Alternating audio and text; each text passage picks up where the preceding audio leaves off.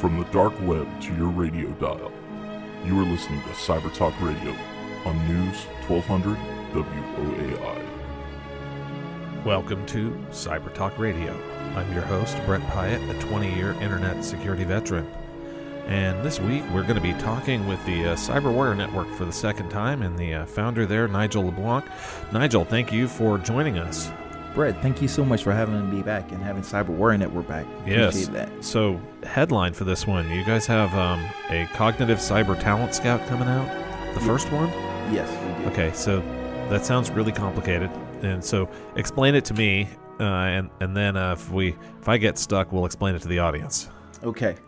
So, as you know, in the industry, there is a lack of cyber talent, right?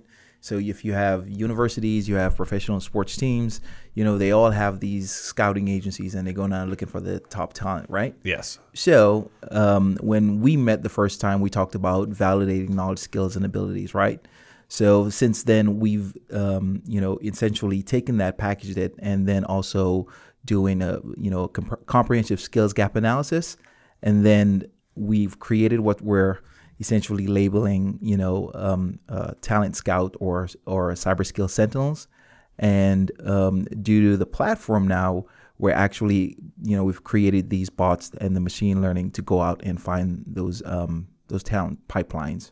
So if I think about this, and I think the whole job market, and we talked about this last time, there's skilled people out there that have struggled to find a job. There's employers saying they can't find skilled candidates. This whole thing is a gigantic mess.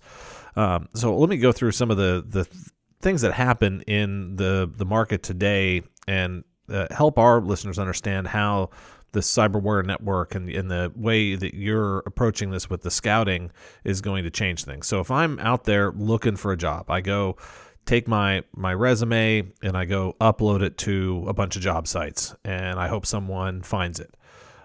Or I go to a job site and I find a whole bunch of jobs and I then apply for all of them and I blast my resume out to a bunch of people and I sit around and pray that they think I'm a match. I read it. I thought I was a match, but a lot of people apply and maybe they aren't a match and they just flood into that recruiting department's inbox. So how does what you guys are working on change that process that's going on today? So everything that you just described is, pretty much predicated based on the applicant tracking system. All right. That is the essential core to the entire job market and jobs industry. All right. If you look at it from a technology or somewhat data science perspective, right? It's a glorified word searcher, right? Or keywords. Yeah.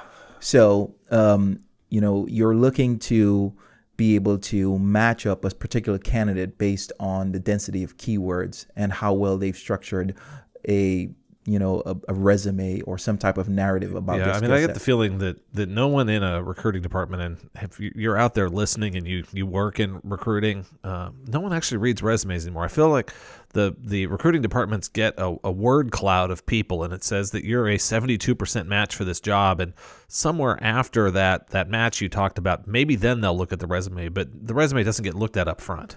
Interesting that you mentioned that. So recent studies just showed, and if you go on a website, you can get the link to that. Recruiters spend an average of 6 seconds browsing through resumes. Yeah.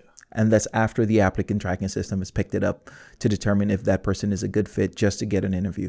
So yes, it's a pretty daunting task. So how do you make a decision in 6 seconds on if someone's qualified for a position or not? I mean, how do you even read more than somebody's name? And how many words can you read in 6 seconds? It doesn't feel like a lot. Nope, sure doesn't. They're hoping that the applicant tracking system will sift through, the noise, and then they're looking for the keywords. Yeah. Yeah. Okay. So the tracking system sorts the noise. They spend 6 seconds looking at the resume. I guess they're scanning it to find your email. Your email address should be in the tracking system, where they then schedule a phone screen with you or something, and then in a 15-minute phone call, they're going to find out if you can do cybersecurity or not. All depends on the organization. So you're looking from anywhere from a startup to a scale up. The next step may be just a personality, quote unquote, interview type of session, or it may be this pretty long process where you have to go through the hiring managers and subject matter experts to determine your your skill set and how much you're a fit to the company culture and how well you're aligned with their mission. So as you're saying, you'll go through, I mean, potentially, yes, some companies will do technical interviews, but for companies that don't or can't screen, because maybe you're the first cybersecurity hire they're making, or the folks that are doing the cybersecurity work, they say they're too busy to be involved in the interviewing process. So recruiters, I guess, at that point, and the HR team that's trying to help this hiring manager fill the role, they're looking for industry certification. So I mean, they talk to a candidate and say, "Do you go take these 3 tests and come back to us when you passed?" Or so what's wrong with the industry certifications for validating skills to work for a specific company? So I think the key word is skill in really determining cyber skill sets, right? Yeah. When you look at the educational requirements, the certifications, these are all prerequisites that employers are using to de-risk their hires, right?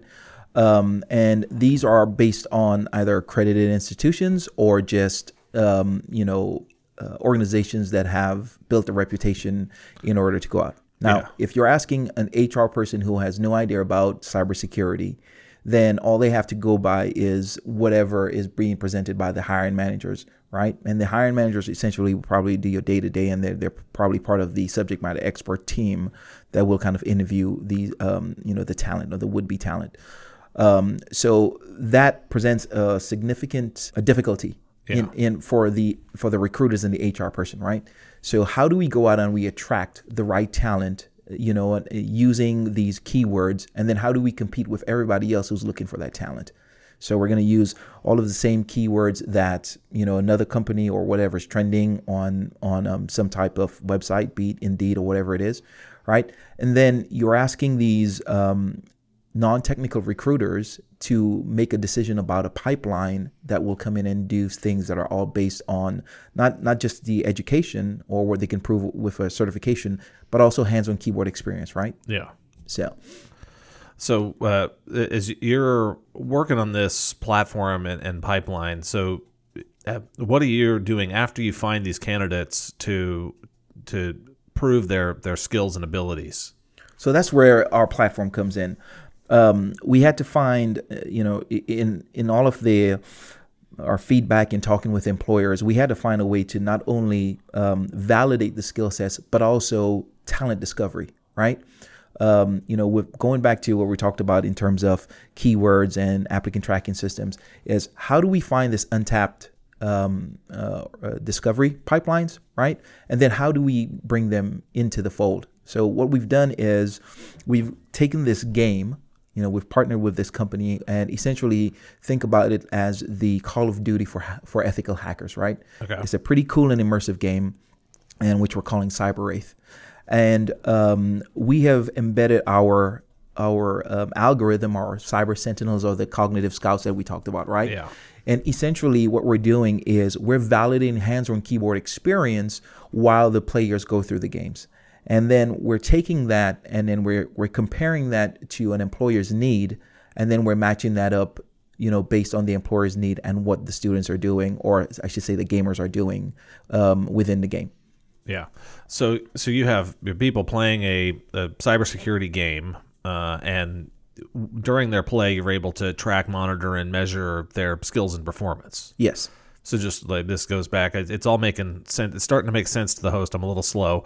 But just like talent scouts, you're going to go watch kids play a football game or whatever else, or baseball, and you're going to measure their performance and see how they did in certain things. And if you just look at the box score, which is kind of effectively the resume, it's like how many yards did they rush for and the rest of these things, you might go, you know what, that running back based off of his stats is twice as good as his other running back. But what you may not see is that the offensive line that the one running back had was amazing and made it really easy for them to run, and they're not actually even as good as the other person who had to run around and create all their own space for themselves. So just looking at resumes and seeing number of years of experience and certain certifications, you're not going to see how that player actually performed in this, because you don't know all of the things around them when they're in the game.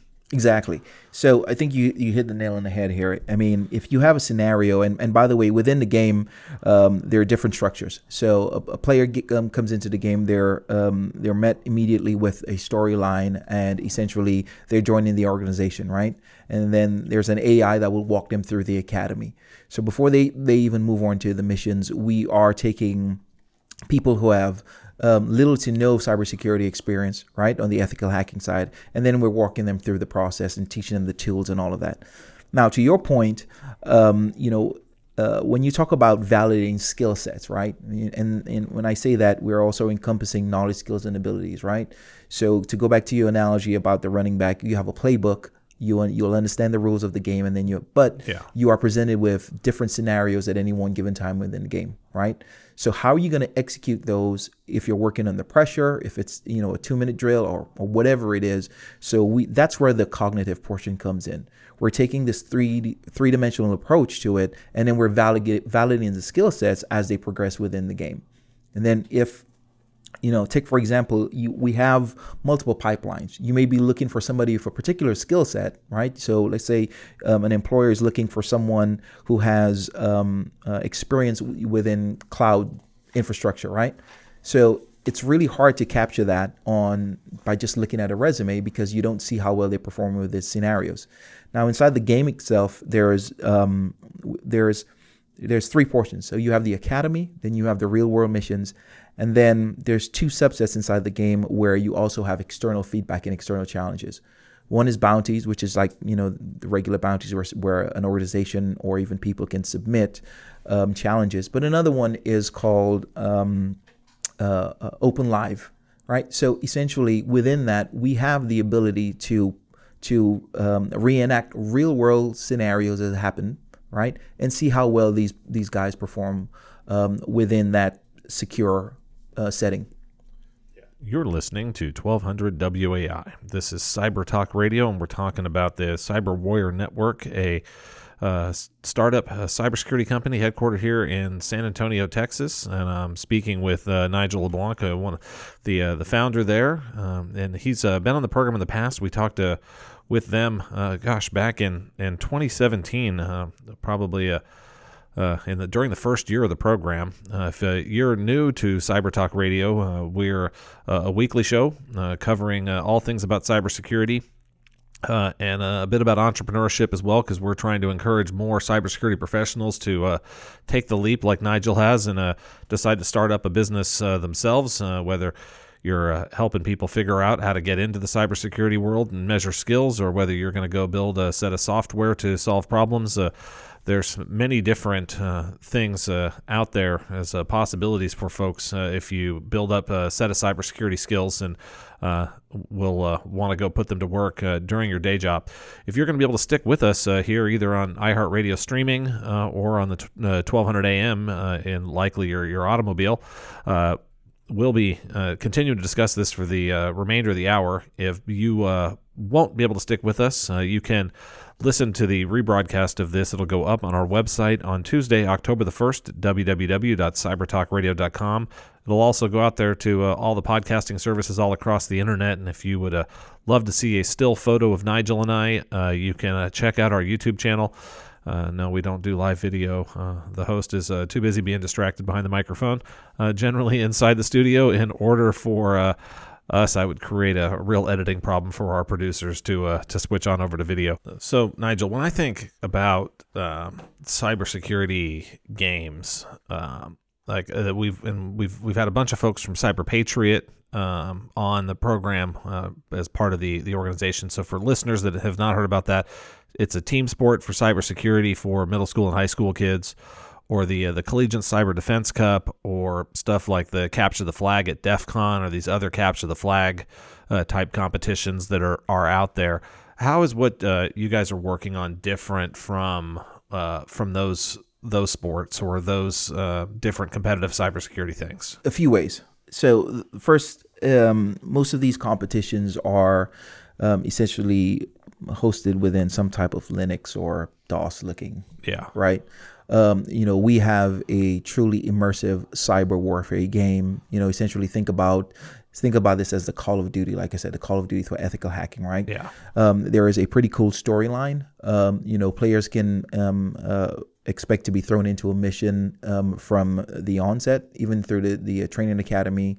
That's just kind of prerequisites to the missions. We're using existing tools, stuff that has been declassified by the various three-letter agencies. I think about this, I think like this sounds a lot like military mission prep and training. Yes. Yeah, here's a scenario. You're going to run through it. We're going to run through it and see how quickly and how accurately you can accomplish everything. And then if you're good, then we'll do it a few more times to make sure that when it's really stressful, you're still able to do it. And if you're not good, then we'll figure out where you've got to go work. And maybe you end up doing submissions that practice that certain skill over and over some more. So in the game, it's a little bit of like Mission Impossible and the military side, right? Yeah. I mean, you get to hack into drones, and you also get to hack into cell phones, cell towers. But the purpose and our mission here is to to develop these skills pipelines, right? Is to take the learning opportunity and make that into a fun and immersive way, right? Going back to the question that you asked in terms of how are we different, the similarities that we do have is that you can either play on a team versus other teams, or you can play as solo, right? Yeah. Now, Brett, as you know, setting up a cyber range is very expensive, right? Yes. Requires a lot of man hours, a lot of time, a lot of money. Less expensive than football stadiums. For school administrators out there, please build a cyber training ground for your Cyber Patriot students in your school district. It's less than a locker room. It costs less than a football stadium. It costs less than all those things. And there's many more career opportunities for cybersecurity professionals than there are football players. Absolutely. Yeah. And to Sorry, that it's point, my soapbox. I have to hop on all the time. I can't every time. And it's hundreds of thousands of dollars, maybe millions of dollars, depending on how much you want to build it out. But it's not the $70 million stadium the school district in Katy built. Exactly. Right. I mean, in to your point, we ran an analysis, and I think it's right around what the average cost is about 1.6 million for a true cyber range. Right. Yeah. One of the things that makes us different is that we have the ability, kind of like in the military, to launch these virtual ranges at a fraction of that cost, also at a fraction of the time. And we also have the ability to do something which is, inside of the game, it's called hive minds. So think about it as SIPR and NIPRNet, right? Yep. So for the listeners who are not familiar with the military, it's essentially public or private, right? So the private side could be hosted within inter-organizational, right? So inside their domain or whatever it is, inside their firewalls, or it could also be an external private. Right, I know it's kind of like oxymoron, but if you want to invite specific talent and look at them, then they have the ability to do that. Another thing that makes us different is the fact that we have the cognitive skills engine behind that. So we are actually validating skill sets while they're playing the game. And then we also come back with a cognitive skills gap analysis of saying, hey, you did great on this mission, or you did great here. If you are looking for a job or an opportunity, if you beefed up your skills here, that opens you up for more job opportunities. Or if it's just an educational path, here are some of the information that you may need, or some of the resources to go out and get these skill sets, right? So we rack and stack every player within a particular skills pipeline based on how they go out and fulfill these missions. Yeah. And if for listeners out there on the high school side of things, there is one high school in this area I'll plug on the radio here too, Cass Tech, that they actually do pep rallies for their Cyber Patriot team before the matches. So I'm not aware of any other high school doing that. Even some of the schools we have in the area that have sent teams through the state level finals and through to the national competition, national finals for it each year in Washington, D.C. I'm not aware of any others. So any coaches or team members of those other schools, if your school runs a pep rally for Cyber Patriot, let us know on Facebook or Twitter at Cyber Talk Radio. I would love to give you a plug on the air as well. So as you guys are putting this together, so you've got these programs you can set up, training, and if I'm a business, I can go in and look at people that have played the game, and from there, matched up with my job descriptions, you guys are helping me identify who are the right candidates that are going to be successful. potentially I could use this to identify hidden cyber talent inside my organization. So I don't even have to go, as my brain's noodling away on this in the background as we're on the air here. If I'm struggling to hire cybersecurity talent, I might have somebody in an IT help desk role or a customer service role or somewhere else that actually has the skills to excel in a harder to fill job position for me. And I don't even know that they're already inside my building. Absolutely. So before I jump into that point, you mentioned about these pep rallies, right?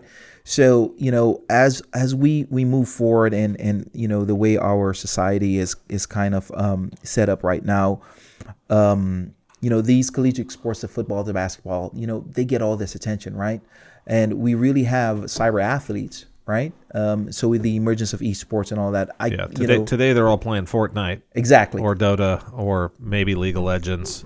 They're not playing. They're playing games, just like basketball and football are a game. They're not playing a game that actually applies to real skills that we need to use on a day-to-day basis either. Exactly. So wholeheartedly, we at Cyber Warrior Network echo exactly what you've been saying. Yeah. It's time to shine some light on our people who are engaged in cybersecurity and just pretty much learning. So we've just utilized the game to create that environment, but that needs to be that definitely needs to be touted from the rooftops. Now, to go back to the question that you asked, right? Yeah. So absolutely. Not only does our platform afford the opportunity to go outside and do talent discovery, but if there's various programs about discovering talent inside of your organization and then also kind of repurposing people within that, right? So one of the biggest reasons why people may leave a job, and this absolutely includes cybersecurity professionals as well, right,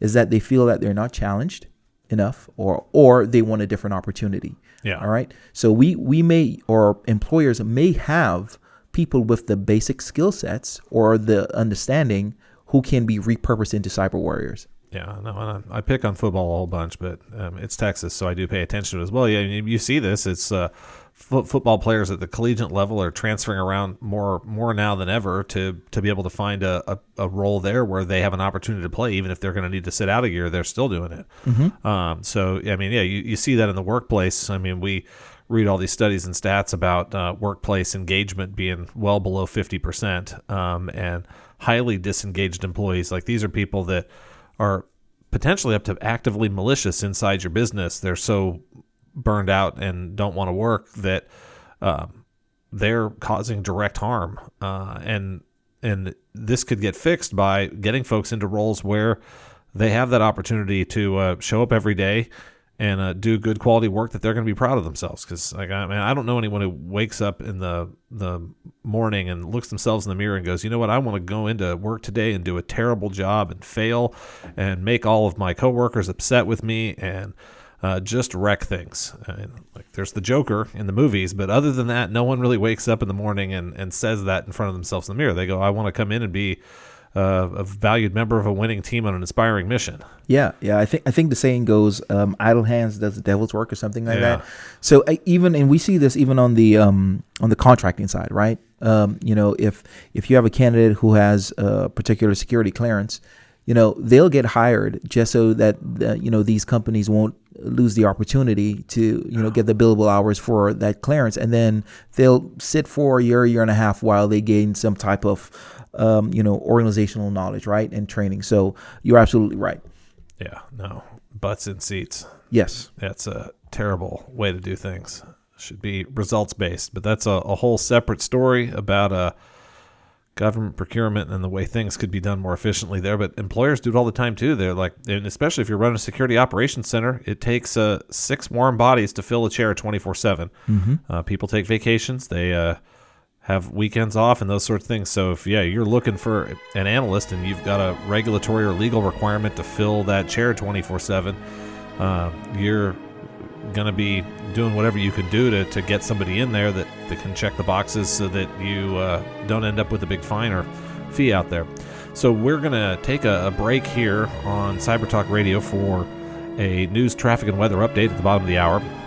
If you are listening via our recording on your favorite streaming service across the internet, we'll skip that news, traffic, and weather update as we cannot predict the future and change that weather forecast for the time you choose to listen to our program. So we will be right back here after that bottom of the hour break.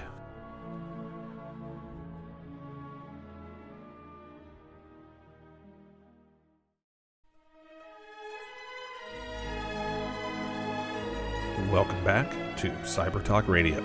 I'm your host, Brett Pyatt, a 20-year internet security veteran, and I'm talking with Nigel LeBlanc, the founder of the Cyber Warrior Network, here on the program this week. If you just hopped in your car right now and you're listening to us on 1200 AM, thank you for tuning in. You can catch the first half of our program. It'll go up on our website on Tuesday, October the 1st, www.cybertalkradio.com. It'll also go out all across the internet on all the podcasting services out there. And if you have a favorite podcasting service where you do not find our program, let us know on Facebook or Twitter at CyberTalk Radio. We'll fix that, and we will get you a CyberTalk Radio t-shirt. The only other way to get a t-shirt is to come join us as a guest on the program. So if you are interested in that, there's a forum on our website where you can let us know you would like to be a guest and come down and talk cybersecurity with us and get your message out to our audience and hopefully help you out there in the listening audience learn a few things about what's going on in our cybersecurity community here or in cybersecurity threats out there across the globe. So with this, Nigel, is we've been we're chatting a little bit during the bottom of the hour break. So I realized I don't think we actually mentioned the name of the game that's going to be kind of behind this cyber training. The name of the game is Cyber Wraith, right? And it's also the actual name of the esports league or the competitive league that we're going to be building. But the actual game developers is Allison Smith, and they're a company out of Montreal, and they've been at this for a while. Currently, they're about a little bit over 10,000 people playing the game, and they've won a few awards based on what they've developed in the game. And they're constantly building content and new challenges within the game. So for what you guys are doing with the Cyber Wraith and Cyber Warrior Network specifically, so you, I guess here in September, for members of the Cyber Dev Dojo, they had a chance to try out a beta of what y'all are working on.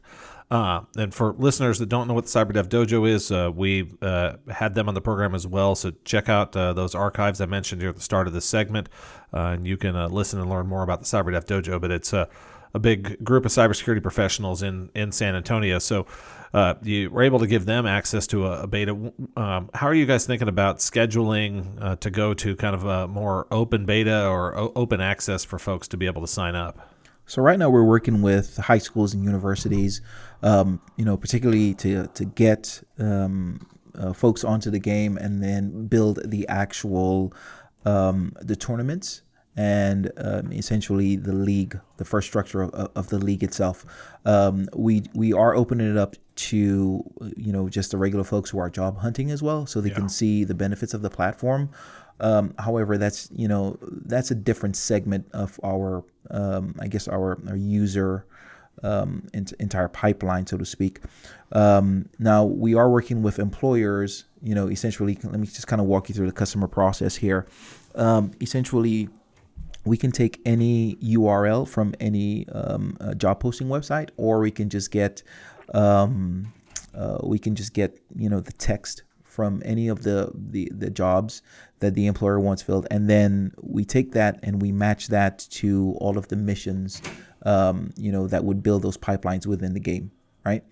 What we're doing in our private beta is we are working with employers to create essentially a data dictionary for cybersecurity job profiles. And then we can take that information and port it back into the game in two ways. For educators, we are taking the actual job profiles and the knowledge, skills, and abilities that they're looking for, and then we are packaging that in a way for educators to be able to essentially modify or build a curriculum, right? And then the second way is we're taking all of that job data and we're using that to improve our algorithm to match that up with the right candidates as they go through the game. Yeah, definitely sounds like something the high school video game club should be looking at. And really, the high school should probably looking at it overall, but step one is probably into those video game clubs and get them trying it out and learning and playing, and instead of just playing Fortnite. Oh, absolutely. Yes. My goodness. Yeah. If you're there is a chance you could make millions of dollars playing Fortnite. It's pretty low. And if you're not making millions of dollars playing Fortnite, you're making zero. If you learn cybersecurity skills and you play cybersecurity games, you might make millions of dollars. You might also make a really nice salary and be able to have a nice work environment and everything else and enjoy your life professionally. So as you guys are going on this, so if I'm out there thinking about like from a computer perspective and all these different things, what do I need to have in order to be able to get involved and play this as it moves out of beta and into open access? So part of the beta process is actually porting the game to be able for people to be able to play it both, to download it on their systems and then also to be able to play it online, right? So, that's another reason why we're still in private beta. So we want to give everybody the opportunity who wants to learn how to be a cybersecurity professional to be able to play it from anywhere. You talked about working with the schools and, the universities. Well, so to go back to your example about the high schools and playing those computer clubs.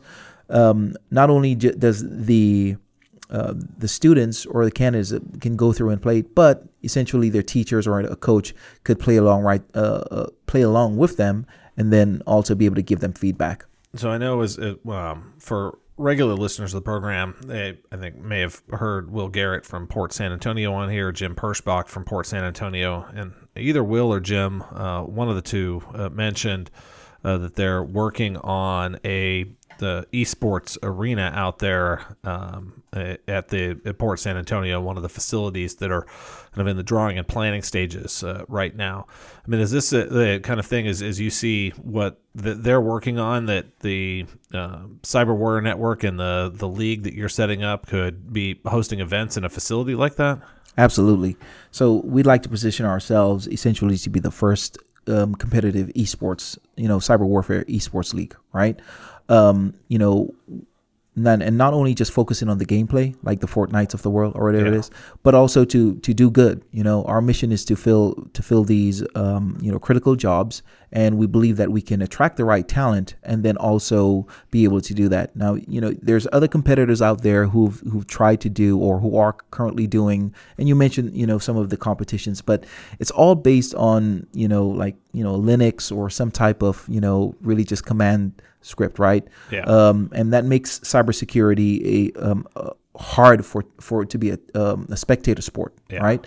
So within our immersive gaming platform, we believe that we can accomplish that, and then bring in other stakeholders in the ecosystem together, right? So educators, employers, certification boards, and the players themselves. Yeah, I mean, out there we have a whole bunch of these games now that are using conventional weapons in conventional land, sea, and air domains, and but there's not a real immersive 3D type of game for using cyber weapons in in the cyberspace, and I mean, even the nation states realize that cyberspace is its own domain. NATO has a cyber defense center that they've stood up. We've actually had one of the gentlemen on the program that helped plan and bring that up and get that off the ground. But I mean, we're not seeing Electronic Arts or any of these folks that are putting out the conventional war games. They're not working on cyber war games yet. No. And, our partners with this game, their backstory, and this is essentially, their third iteration, right? So they've created these immersive games, and essentially they've created seasons, right? Yeah. So it's constantly evolving, but to their core, they are a marketing and storytelling company, right? So they've created really immersive and captivating videos that go along with the storylines, and then dumped in a whole bunch of AI. So it really walks the player through the environment, and you feel like you're part of the team or just part of the mission and really doing what you're doing. So it's very captivating, and it's a little bit addictive, to be quite honest. I lost an entire weekend on it. My wife wasn't very happy about that. Yeah. But, I started playing that thing and could not put it away. Yeah. So you're listening to 1200 WAI. This is Cyber Talk Radio, and I'm talking with Nigel LeBlanc about the Cyber Warrior Network and what they're working on now, which is the Cyber Wraith game, which is on its way to becoming hopefully the first cyber warfare competitive gaming league that could hold their first championship maybe over on the west side of San Antonio and Port San Antonio's esports arena that the team there is working on getting built right now. So, Nigel, one of the things we like to share with our listeners is for folks that end up here on the program that have kind of had a cybersecurity career, made it through to cybersecurity entrepreneurship, we'll give them a little bit of a background on how the heck did you get into this stuff. And I think everyone's got a unique path and a story, and I think hearing those stories helps the listeners that are maybe a little bit afraid to go on that journey right now. As they get a chance to hear more backgrounds and stories, they get to hear ones that may give them some hope that they could make that leap as well themselves. So, when did cybersecurity become an interest for you? I think about 2012, 2013, and this is right before I kind of moved to Maryland. Right, I had just left an accelerator called Vet Transfer. That was an accelerator for veterans, and that was all the way in Milwaukee. So I moved to Milwaukee for 3 months, and I had this idea of creating an accelerator for cybersecurity startups, particularly veteran cybersecurity startups, right? And I thought, what better place to cultivate talent right here in San Antonio, right? You have the 24th, 25th, right? Yeah. So I was a little bit ahead of my time. So, this was before. Yeah, we've got BuildSec Foundry here now. Exactly, right? Yeah. And this was before, the Chris Garretts from InfoSec, of the world, right? So, and at that time it was called, that venture that effort was called Startup Squad, right? Yeah. So we tried to do it right here. And didn't get a whole lot of traction, although, Techstars had created a little bit of traction in terms of the startup ecosystem, but it just wasn't the time. So I moved to Maryland, and I actually ended up working with Techstars to try to launch a cyber accelerator in Maryland, right? And it's funny because, when you're on the Beltway, once again, before Shark Tank, right? Yeah. They were asking, well, hey, what is this accelerator thing? We work with contracts and whatnot. So yeah, we answer RFPs. Right. And RFQs. Exactly. Right. So, that didn't work out. And I got brought on by the state to work at the Department of Business and Economic Development, to essentially be the veteran cyber program manager for the state of Maryland, right? So at that time, my job, essentially was to help vets launch businesses and careers within cybersecurity, and then also, kind of promote and build Cyber Maryland. So we helped set up the Cyber Maryland conference, cyber conference, and all of that. Yeah, there's a whole bunch of cybersecurity stuff going on there for listeners new. San Antonio's got a good amount of cybersecurity activity. That Washington, D.C. Metroplex, though, is really the center of cybersecurity, both on the kind of operations and R&D side for many things. You've got folks out in Silicon Valley, maybe some in Boston, working on networking devices and services, but for just broad level cybersecurity, there's a ton going on in that Washington, D.C. metro area. Yeah, the DMV area, which, they've coined Cyber Central, right? Yeah. Or the Cyber I Capital. can't call it DMV because I think every listener is going to go to the Department of Motor Vehicles. They're not going to go to D.C., Maryland, and Virginia. Yeah, that's true. Yeah. For folks up there, that's a bad acronym for cloning your region. DFW works, Dallas-Fort Worth for Texans, and I think everybody all over the whole country probably knows that metro by its acronym. Yeah. But yeah, the DMV one, no, I'll just call it the Washington, D.C. Metro. So you were up there for a while. Yeah. So funny is like within my first week or 2 weeks working there, right? I was inundated with calls and emails from vets saying, "Hey, I have cybersecurity experience. I'm transitioning, or I've transitioned out, but I'm still having a hard time, getting a job." Yeah. So I'm like, what? That doesn't make any sense to me, because all of the employers that we're dealing with is like, where's all these great vets we keep hearing about, especially the ones with security clearances? We want to hire them. Yeah. All right. So, I forward a batch of, 40, 60 something resumes. And then when I follow up with these guys and gals, little or none got interviews or even were hired, and, I used to host startups, out there, and we talked about transitioning and a lot of these type of stuff. So that's how the interest in terms of the employment side and the skill set side. Yeah. So then we started working with NIST, right? And NIST has the NICE 2.0 framework. So I saw this thing like, well, here's your answer. Let's just, let's operationalize the NICE 2.0 framework, right? So, and that's what we did with Cyber Warrior Network. We took that, and that's part of the core in terms of our matching analytics. Obviously there's some other secret sauce in there, but working with NIST and a lot of the organizations, that's what kind of fueled the CWN and the Cyber Warrior Network mission. Yeah. So before Cyber Warrior Network and all this stuff, so you were active duty in the U.S. military. Which branch? Air Force. So Air I did Force. 10 active and my last 9.5 in the reserves. So I'm actually stationed at Lackland. Now, on the military side, I don't do any So cyber. were you like an aircraft mechanic or something? Yeah, I'm a logistics manager. Logistics manager. Yeah. Okay. So I completely different than on the civilian side. Yeah. So you didn't start off with a cybersecurity background. You weren't trying to figure out how to speed through video games as a kid or anything else. So. No. So I'm fortunate to be accepted and hang out with people that are a lot more smarter than I, right? Yeah. So my CTO, he's an Army guy, and it's kind of crazy. Wow, I say this. I was to say for the military folks out there, Yeah. we just have someone from the Air Force admitted someone from the Army is smarter than they are. I was just about to say that, right? Yeah, I'll say that for you so you won't have to get in trouble. So he's a data scientist and also does cyber. In his day job, and then also CIO. He helped launch the first. At that time they didn't call it SOC; they call it NOC, Network Operations Center. So Yeah. he helped launch that. He's Air Force, by the way. Thank you Yeah. very much.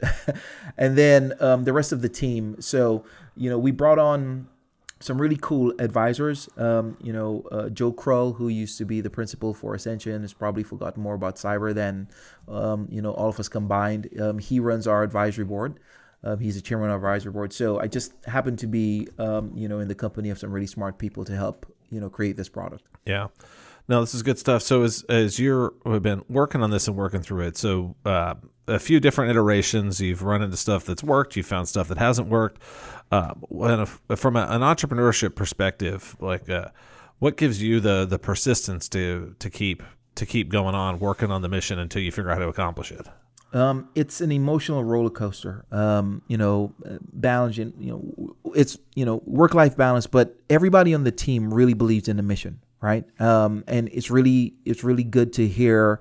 Obviously, validation is great, but to know that we're impacting, lives both on the employment side when we're helping, we've actually went out and helped vets get jobs, using some portion of the platform, right? Yeah. And then on the employer side, it's great to hear, hey, you know what, this is exactly what we're looking for, or we can use this in this way, and we find out interesting applications to be able to segment portions of what we're building to go out and serve the community. And then it's also a national security problem, right? Yeah. We're looking at, a shortage of, over 1 million by 2021, All right, that's only 2 years away. Yeah, no, and it's funny as everyone says that there's not really this many cybersecurity jobs out there. Well, I'm your host here. I'm a believer that companies just don't post the roles because they don't believe they can actually find candidates. And until we can solve this super inefficient labor market problem of matching qualified candidates with employer need and actually getting people that have the attitude and the aptitude to learn the skills they need to be qualified, until we've got this system running more quickly than it is, and the universities and the colleges and the boot camps and the training programs work to a certain extent, but I don't think they're identifying all the candidates. People have to self-select in and choose a major. I mean, I don't know any of my friends that who took that skills assessment in high school, and the high school counselor came back and said, "Here's what you should major in college." I don't know anyone that actually went and majored in what that skill assessment was, because that system wasn't working for folks. And maybe it's better these days. I went to high school a long time ago. I have a gray hair in my beard, but it feels like that whole world is ready to get changed. And as we start to see more computing and more artificial intelligent augmented systems, machine learning powered systems out there, we're going to have to be retraining and reskilling millions and maybe tens of millions of workers in the U.S., and we're not going to be doing that through classroom instruction. There's not enough teachers out there to teach 30 million people a new job in a 2-year period. Yeah, that's just not going to happen. I mean, did you look at G.I. Joe growing up? Yeah. Yeah. So their tagline was "known as half the battle," right? Part of the problem with the industry, especially where we're talking about the recruiters and the HR managers, they don't know what they don't know. Yeah. And even some of the actual hiring managers, they're just regurgitating these keywords. You know what I'm saying? So how do you educate them on what skill sets is actually needed for the job? And then how do you go out and find the actual combination of skill sets that would do essentially like the Toyota way, the just in time? Yeah. But then, create this career path, to build up upon those skill sets while these guys and gals are fulfilling these jobs.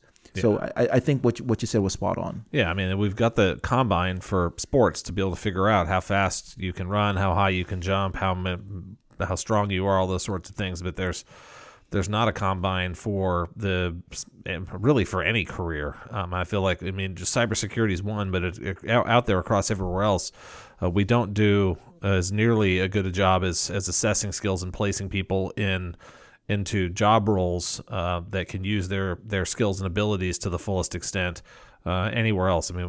I guess this is why you've got highly paid coaches and teams and strategists to play sports, but I don't feel like we have that in the business world the same side. And I think that a system like this could really level up how both people enjoy the work that they're doing, but then businesses also are able to get people into roles where they get the most potential out of them. Agreed. Most employers look at a vulnerability or do a vulnerability assessment based on technology, and maybe look for the insider threat, right? But what I think that employers are not taking a look at inside is the actual skills gaps, which creates the vulnerabilities as well. All right. There's a huge focus on, cyber hygiene and, not picking up a thumb drive and put it into we have all these best practices and policies. But if you want to take a look at it from a data science perspective or an analytical perspective, we believe that identifying those skills gaps it's not a black eye. It actually, once you can identify those skill sets, bridge those gaps, now you have a holistic approach of being able to essentially have, threat analysis and being able to go out and combat those threats. Yeah. So thank you for joining us on Cyber Talk Radio, and I'll look forward to seeing the Cyber Warfare Network kick off out at the esports arena in Port San Antonio when it's up and built and running. Yeah, we're excited to what's in the future. Thank you again for having us on there. If any of your listeners do want to get a free copy of the game, they can go out to cyberwarriornetwork.com. Once again, that's cyberwarriornetwork.com, and just feel free to download the game and play with it. If anybody wants to hit me up or contact me, it's Nigel at cyberwarriornetwork.com, and thank you guys so much for being a supporter, and for not only for us but for everything in San Antonio. Yeah. You guys showcase all of our talent that's here, and we really appreciate it. So thank you, Brett. No, I mean, the cybersecurity community needs to get out and chest thump a little bit and talk about all the great things that we're working on, so that folks know and can learn and get involved in those things. If we all sit off in our secret quiet bunkers in the corner, no one will know, and no one will study it, and then we'll be back right in the spot we're in right now, where there's not enough folks out there to do the things we need. If you just tuned in right now, this is Cyber Talk Radio. We're wrapping up, and check out more on our website at www.cybertalkradio.com.